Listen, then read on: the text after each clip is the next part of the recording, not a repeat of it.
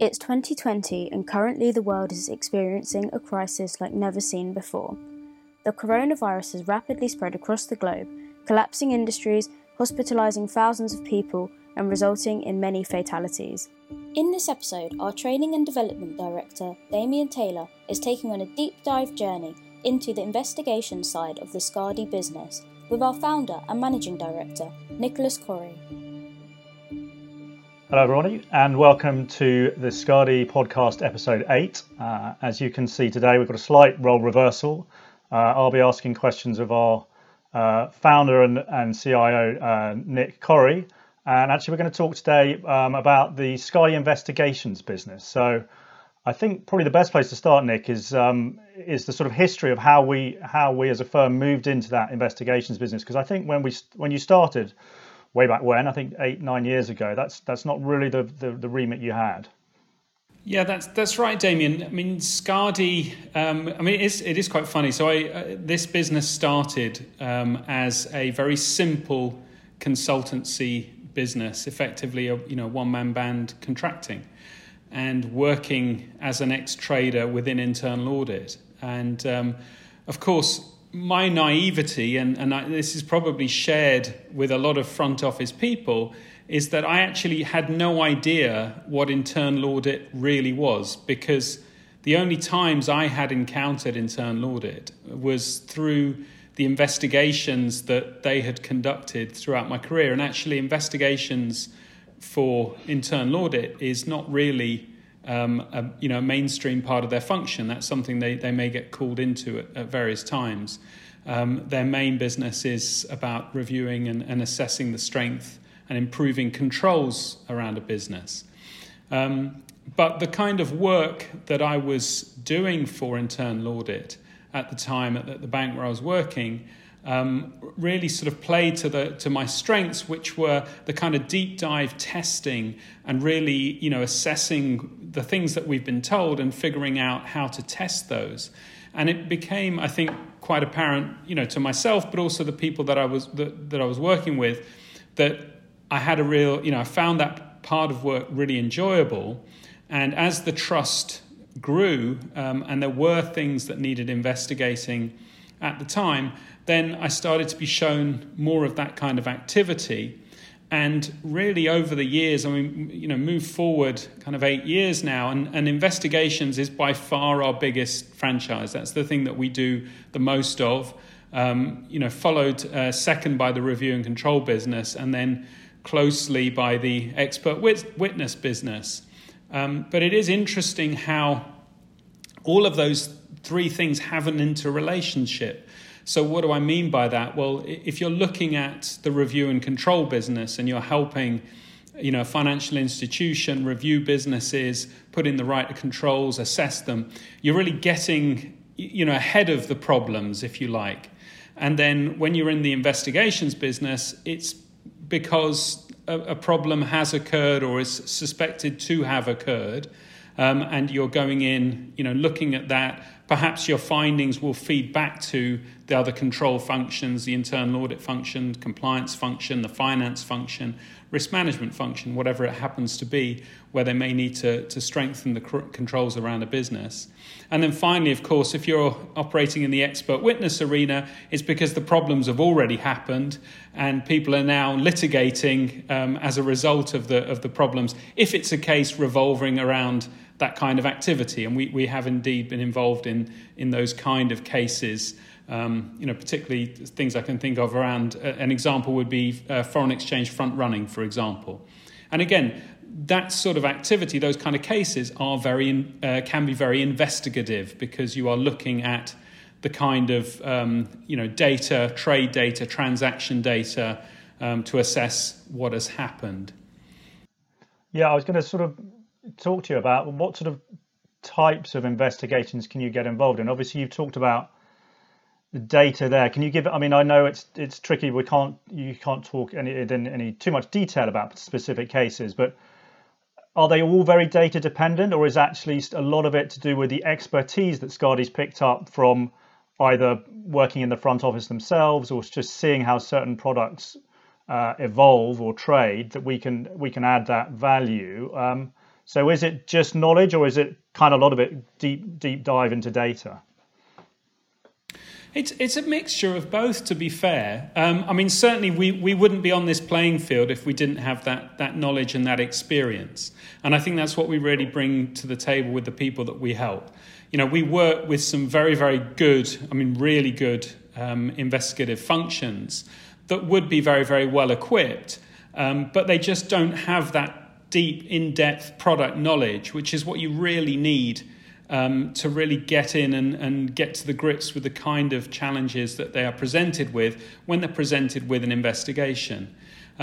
Because, quite often it's not just simple, problems with a business or a product that you can face head on. Quite often, these things are interwoven with the interrelationship with the front office, with the support functions that they've been, using to support their business. There may be elements of, people trying to persuade other functions to do a particular treatment that could be advantageous to the front office, for example. And also, there is also that knowledge gap that could be exploited. So what do I mean by that? Well, for example, you may have front office practitioners that are a little bit economical with the features of a particular product, because if those features were known, then maybe it wouldn't qualify for the kind of accounting treatment, for example, that they're trying to persuade the finance function or the credit risk management function that they should be allowed to have on this product. And so it's that kind of thing. So when you have those kind of very complex situations, and often these things, well, they of course they have to be historical because you're looking back over something, but what I mean is they can be really quite historical. We can go back a number of years to look at a problem which may have had its foundation 6, 7, 8 years ago, but the problems won't have actually manifested until quite recently because the things that were wrong with the transaction haven't been uncovered till later on. So it's really about, seeing those kind of interrelationships and drawing on your knowledge, drawing on your experience, but also going back to the time, putting yourself in the steps of those people that are operating at the time to look with their eyes. Because, of course, the other thing that is very difficult to manage, and we're all human, is that we have 20/20 hindsight when looking back at a situation. And really that you've got to give the benefit to the people that you are looking at the time, because, in my experience, human beings are actually tend to be good. I haven't met many, bad actors. I have met some through our investigations, but generally what tends to happen is people make errors of judgment. People make mistakes. People make assumptions. They do human things. And it's those kind of consequences that you need to look at and try to assess, what was the reason for doing that? Were they genuinely trying to do something wrong here? Or were they actually, dealing, as many of us are, with a completely new situation? So you've got to come in with, I think, a very unbiased approach, have open to all of the possibilities, but really draw upon your experience and knowledge that can really help you. And talking about the kind of investigations, it really depends on the situation at the time. I mean, one of the very first investigations that we helped out on, and we really took hold of the whole investigation when effectively given a blank piece of paper. A bank asked us to help them understand the weaknesses or potential weaknesses around a very high-profile benchmark fixing process. And in order to sample for that, to try and assess the times when there might have been vulnerabilities, we had to come up with an approach that would filter out, 3 years worth of data. In this case, these were recordings of particular fixing calls that had taken place, to try and listen and see if there were, the kind of fixing calls that may have caused problems. And to do that, we employed just statistical techniques to try and pick out calls that we thought would have been of interest around price activity. So again, just using standard, statistical standard deviations to see when there were big moves, when there were, highs in the price, when there were, recent lows in the price, to pick out the data points to sample with. So that was an example of something that started out as being really just a data analytical exercise. But then very swiftly, once you had those points selected and chosen, really moved into very much more a kind of qualitative approach where you're listening to the phone calls. You're trying to assess what is happening on the phone calls because, again, we're all ex-market practitioners, ex-market traders. We've been through a lot of different kinds of transaction processes, whether it's fixing calls, whether it's auctions, and so on and so forth, whether it's matchings. And so to have that experience and to listen to the kind of activity that's going on a call and really try to understand, just from the voices, you're not presented with the price action in that particular occasion. It was just purely, how people reacted. Were the fixes explored properly? Were the customers going to be treated fairly as a result of the approach that was conducted on the call? And that was an example of a very kind of, I suppose, as I say, data-heavy initial situation that moved very much into a qualitative process. And then, of course, there was the challenge of, illustrating your findings in that case. Again, so it's a presentational challenge. But a lot of the things that we are generally looking at tend to be whistleblower led. So it's in the vast majority of that, and obviously we've just recently had the last episode of the Skadi podcast, devoted to the topic of whistleblowing, so that very crucial that people understand and know what whistleblowing is, because it's very integral to the kind of business that we conduct.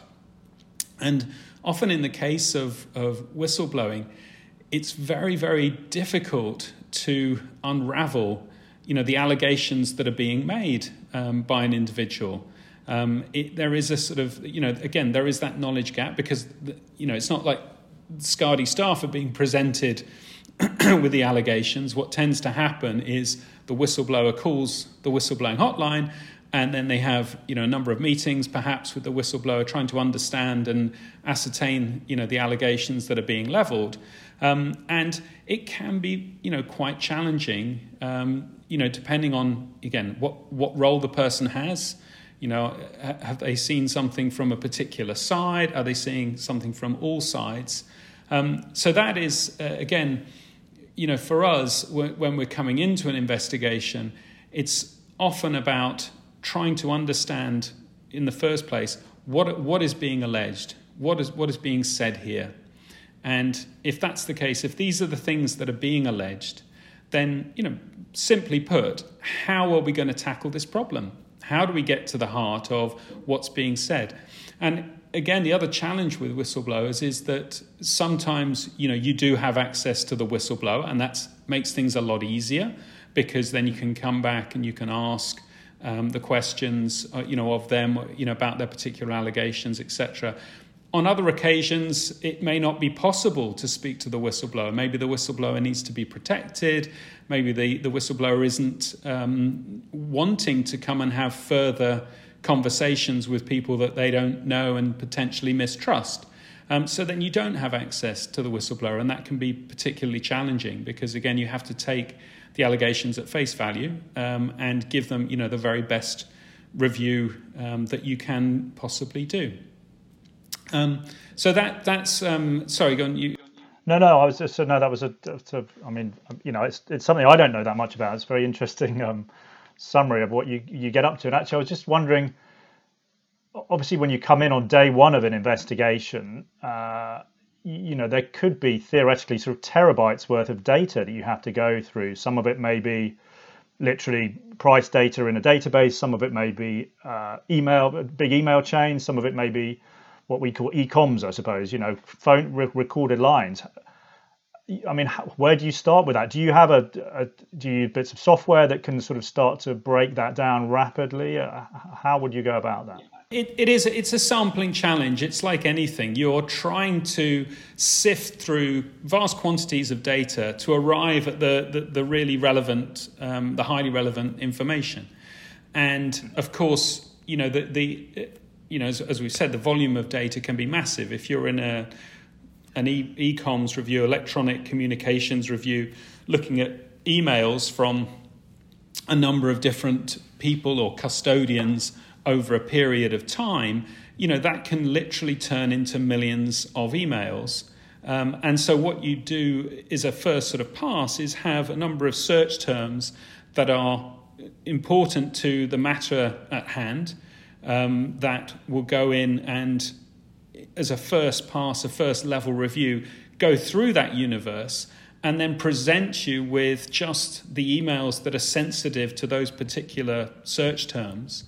And I say also we've done it other ways where we've actually used algorithms without particular search terms, where we've actually gone in and trained the algorithm. So the algorithm has gone away and worked and just said, look, we're just going to present you with a number of emails. You tell us if you think this is sensitive.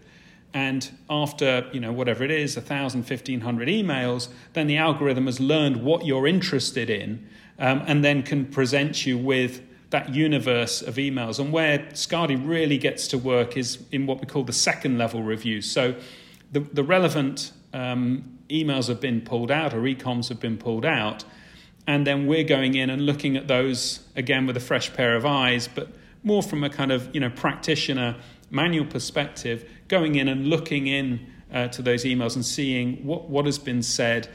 And in particular, it's not just what's been said, but of course it's all of the attachments that are attached to those emails, because often we find that's where the best kind of paper trail can be. So to give you an example of what I'm talking about, going back to a trader that knowingly is aware that there are particular features of an instrument or a security that they're transacting in, and on a first pass they may present a paper for trade approval to their superior, and then when you find the second or third version of that paper and you do a kind of version comparison of the two, some of those key features have been left off the later memo. And you have to ask yourself the question, well, why is that the case? Why have those features been left off? Is it because they're irrelevant, not important to the matter at hand? Or is it because actually someone didn't want those features to be shown, to be people to be made aware of them because it wouldn't help their case? And it can be the former, it can be the latter. Obviously, if it's the latter, can be a problem. And so it's that kind of thing that we're trying to look at. And again, that's just a sampling situation, getting to that relevant set of email universe.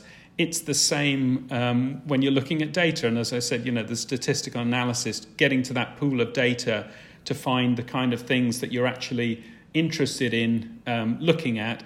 Again, it's just trying to sift through and getting to the relevant things. Yeah, actually, that you sort of remind me of the rogue trading presentation that I put together, well, that you put together a while, that I've given a few times, looking at the three main, Jerome Kerviel, Kwaku Adeboli, and Nick Leeson. If people are up to no good, they tend to be relatively IT savvy, so they tend to know how to hide their tracks, or they know how to send emails off here and there to try and sort of confuse and can trip people up as they might come to look at what's going on. So that's very interesting to hear. That's exactly right, because I think it was Kerviel, wasn't it, who went out to different control staff each time. Indeed. And he rotated the products that he traded so that he wouldn't run into the same kind of people. But also, it's like anything, if you're presented with a situation for the first time, it's a learning process, isn't it? So if you're going to go to a different person each time, then they're always going to be or chances are they're going to be a novice in what you're looking at, and that's always going to help the corrupt individual, such as a rogue trader, trying to undertake that kind of activity. Yeah, no, absolutely. And how do you, is there a way to sort of measure how well you've done, as it were? Is there a way to benchmark what, an investigation will take place and then it gets to the end and hopefully has been deemed a success? Is there any way that that's measured? Obviously, my assumption is the reporting of that investigation goes normally to quite high levels within financial institutions. Is that correct? And possibly even to regulators? Yeah, I mean, whenever we are working now on any kind of investigation, we always operate under the assumption that any reporting that we do, any report that we write, is going to potentially end up in a number of different hands. We operate a lot of the time working and reporting into board level people. Can be the supervisory board, can be the management board, etc. It often is, it's certainly going to the heads of the department that you work in. We work for heads of internal audit, we work for heads of compliance. That usually goes up, to their level, and also to the other investigative functions. There may be different investigative functions within financial institutions that come together as one anti-financial crime group and share their findings between each other. So already you can see that your reporting is shared internally within the institution with a number of people. But if the matter is serious enough, and often, we've had situations where we've been working with external counsel for a financial institution where, the law firm is acting for the financial institution, advising them because they are having some interaction with the regulators, for example. And we are acting effectively as the subject matter experts, advising both the law firm and the financial institution on the kind of things that we are seeing that's occurred around the particular transactions or products that we're looking into. And that's a situation where, of course, law firms, that's I wouldn't say they're bread and butter, but of course they're highly experienced at writing these kind of reports that are going to go forward to the regulator. But we have input into those reports as well, and it's very, very important that you are aware that that's where your reporting is going to end up. And we've also had a situation where something that we investigated a number of years ago then ended up, that report ended up in the pages of the Wall Street Journal, so in the media, for example. And again, you can't control where people could send, some report that you've had a hand in writing. So obviously it's paramount each time that we operate with our eyes wide open, that this is potentially what could happen. And you therefore have to be, very, very careful, but also, confident in the things that you are finding in your findings and the things that you are reporting. Very interesting. Thank you. And given this sort of strange post-COVID world that we live in, do you think that, there could be issues for investigations going forward because there may well be sort of control gaps while people have had to work from home and they've had all that possible break in recorded lines that could become an issue? You've certainly seen the regulators warning about it, right? So over in the States, in the UK, the regulators are warning about just that and saying to financial institutions, you need to have got your controls in order by now. And of course, we were thinking that potentially the virus might be a 6-month affair, things might come back to normal. We're experiencing now that we're sort of going into almost like a double dip lockdown, if you like, and so there is more chance and more activity of things going wrong as people transact at home. They're in there may be very, very strong and robust controls around recording of calls, of logging of transactions, and so on and so forth. But at the end of the day, if you are in a household where there's a number of people operating, things like preventing insider dealing and so on and so forth, that's going to be very, very difficult to manage. So there are real challenges out there that potentially, we may find ourselves looking at in the future. What I can observe is that of our businesses with the virus, investigations is the one that has been absolutely virus proof, if you like. It's been absolutely robust. It has carried on because people will always need to investigate these kinds of problems. You can't simply park them and say, "Oh, we'll look at them in 12 months' time." It's not possible. You're under regulatory demands to look at stuff. At the end of the day, if you're a financial institution, you want to know what's gone wrong because you don't want more of this activity occurring. So there's always a drive to look at investigations. The difference between that and, say, the review and control business, which, as I mentioned, is like our second most important business, that's a business that I expect to come back very, very hard for Skadi in the next 18 to 24 months as people return to normality and need to start looking through, what has occurred, how do we strengthen things? Yeah. If this happens again in the future, how would we operate differently, etc. And then in the case of the expert witness side, that has been interesting in that there was effectively a slowdown when we went into lockdown as the courts effectively had to kind of work out the new way of operating.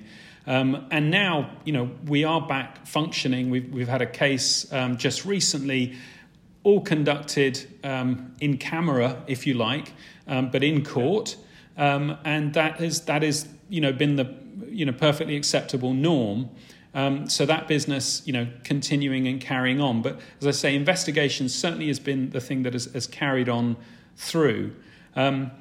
Just sort of, thinking about why this business has been successful for us. And I have to say, for me, it is the most interesting work that we do, I think. I really do enjoy sort of getting in and helping people, but really looking at the kind of challenging problems that we're faced with. There may be a certain amount of repetition because you see patterns in behavior and patterns in techniques, but quite often, you are coming into stuff that's really very, very new. We have, operating in London as we do, and obviously very mindful of Brexit, but for all of your and my trading careers, and you and I have worked for a Dutch bank, I've worked for an American bank, I've worked for a German bank, I worked for another American bank.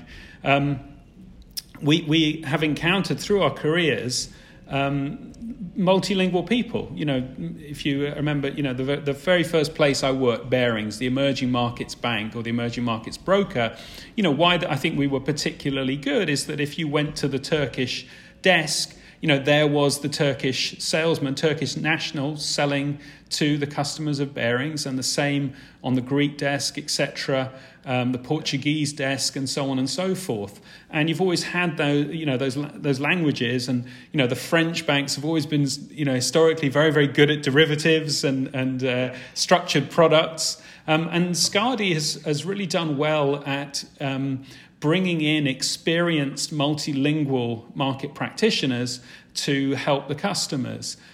So we have, just at the moment, we are operating with Italian speakers, we're operating with Spanish speakers, and we're operating with French speakers at the moment in various different cases that we have that we're conducting at the moment. And the other thing too is looking into a situation. Quite often, I can think of one particular bank that we help, which has a very, very traditional and conservative approach, and tends to have people that tend to stay in that institution for a very long time. They tend not to be people that move around the city, changing job to job. And that can be very, very positive, obviously, for the longevity of the firm, but it also can have negatives because it's very hard for that firm, or it is a challenge for that firm, to actually benchmark what activity is occurring across the street. And so when we come in, as a Skadi with, 4 or 5 investigators working with that bank, the great thing is that those investigators themselves, like myself, I've worked in 4 or 5 institutions, and the other people around the table have as well. You're bringing in a wealth of experience of not just, all of your knowledge going back throughout your career, but also how the treatment has been at the different institutions that you have worked in over time. And that's very, very helpful, particularly when you're trying to step back in time and assess, what was happening. We do look at stuff that has been occurring during the financial crisis. And after the financial crisis, there were a lot of changes, a lot of regulatory change brought in. And so you had risk management departments, you had finance departments, really trying to rip apart new regulations and think, okay, how does this apply to the capital that we are going to allocate to these trades? What do these trades actually look like? What is the treatment that we should be used? Because nothing is that simple in the financial markets. It's a wonderful world if you can look at a trading desk and go, oh, they trade X, therefore it's really simple. We know what their RWA is, etc. These are some of the most innovative people working on the planet, but particularly in the United Kingdom. They're innovators. They're trying to do things to help people to, provide liquidity, provide innovative structures. And it often means that you can be pouring through, as the finance function, pouring through pages of regulations from the regulator. And it's very hard to kind of put that round pin in that square hole on that deck you've got in front of you. And that's when the kind of argy-bargy comes in, where people are trying to argue, well, no, the features of this particular product means that it has to have that treatment because they're X, Y, and Z, and so on and so forth. So again, it's when people are encountering that for the first time, you can see why people may make missteps, may make errors, and also when people may just frankly game the system. But yeah, I can see why, we've made our name for ourselves also in the expert witness with those subject matter experts that can sort of reconstruct what it was like to be trading that product at that time. Because you might look at stuff today and go, well, that seems slightly odd, but actually that was the way that things were traded across all banks. It wasn't just one specific thing, one specific bank doing something nefarious. It's just that was the way that product traded at the time, and that was seen as standard and normal market practice. So I was going to say that's an interesting point, Damian, because one of the things I've often look at in the and it's funny how all of our businesses are interrelated, because I can talk about investigations, but the fact is Skadi is a very investigative firm in everything that we do, whether it's expert witness, whether it's review and control. It doesn't really matter. We're always trying to get to the guts of a problem, and that involves some kind of investigation. And one of the things that I find really fascinating as a topic, and I was on a bit of a spot at this stage, but it's new product approval and new transaction approval, because of course new product approval is one of those things where you're using that forum, you're using that platform to get all of the control functions together to look at a new business or a new product, whatever it happens to be, a new way of transacting. And with all the best will in the world, you can't know what's going to happen with this product through its life cycle.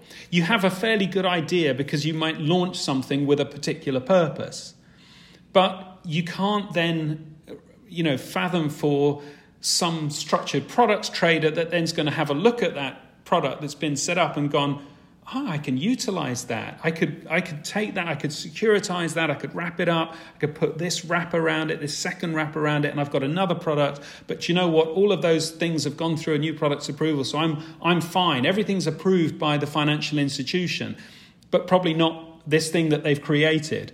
And I always think that those approval processes could do with a kind of, a look back. 2 years into the life cycle of a product and just review, we approved this product on the basis of these assumptions. Have these assumptions, been found to have been correct? I mean, would people have liked to have had a look back at collateralized debt obligations, in the 2008 crisis, for example, because, you don't know the problems with a product until it gets stress tested. Yeah, absolutely. And just before we finish up, at the end of an investigation, what tends to happen then, and where can we show that we as a firm have added value to an institution? I thought you were going to ask me about the after investigation party, which I can't say whether that is a feature, but sometimes you have been in, but truthfully, you are in something for a very, very long period of time, or you can be potentially. I mean, the shortest investigations, we've done a piece of verification work for a compliance department that was being put in front of the regulators, and that work took 3 weeks.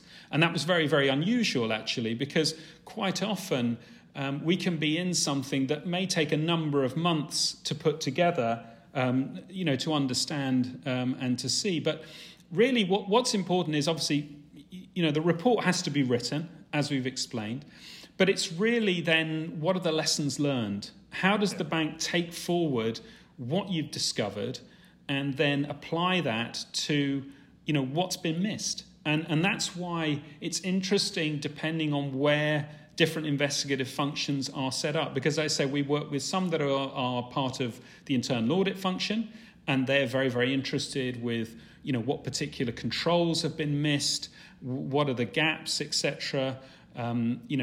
Has the routine front to back audits that have gone on in this business missed these things because they've been scoped in a particular way that has meant that they haven't looked at this area, and then it can be that they are functions that are run out of legal and compliance, which are very much more interested with what are the legal ramifications, what are the regulatory things that have occurred, etc., etc. So it's very, very important to sort of think about what are the things that they can take forward from this.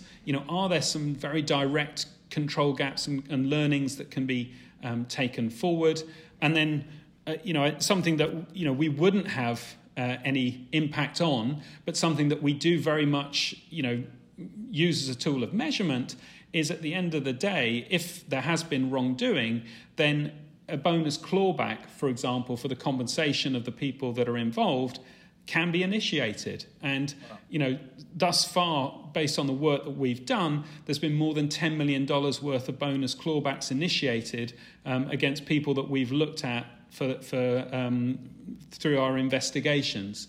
And it's, again, I think you're asking me, how do you benchmark your success? It's very, very difficult, but I think that's the only real measure that I can give to people of, the impact, apart from the fact of having, a number of repeat customers that enjoy, working with Skadi and utilising us, and we very much enjoy continuing to help them.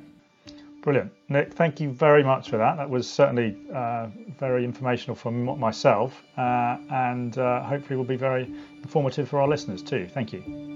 Great stuff. Thanks very, very much, Damian. Keep well. Thank you for listening to episode 8 of the Skadi podcast. Stick with us on this journey as we, like many of you, are trying to navigate these very uncertain times. This is the Skadi podcast.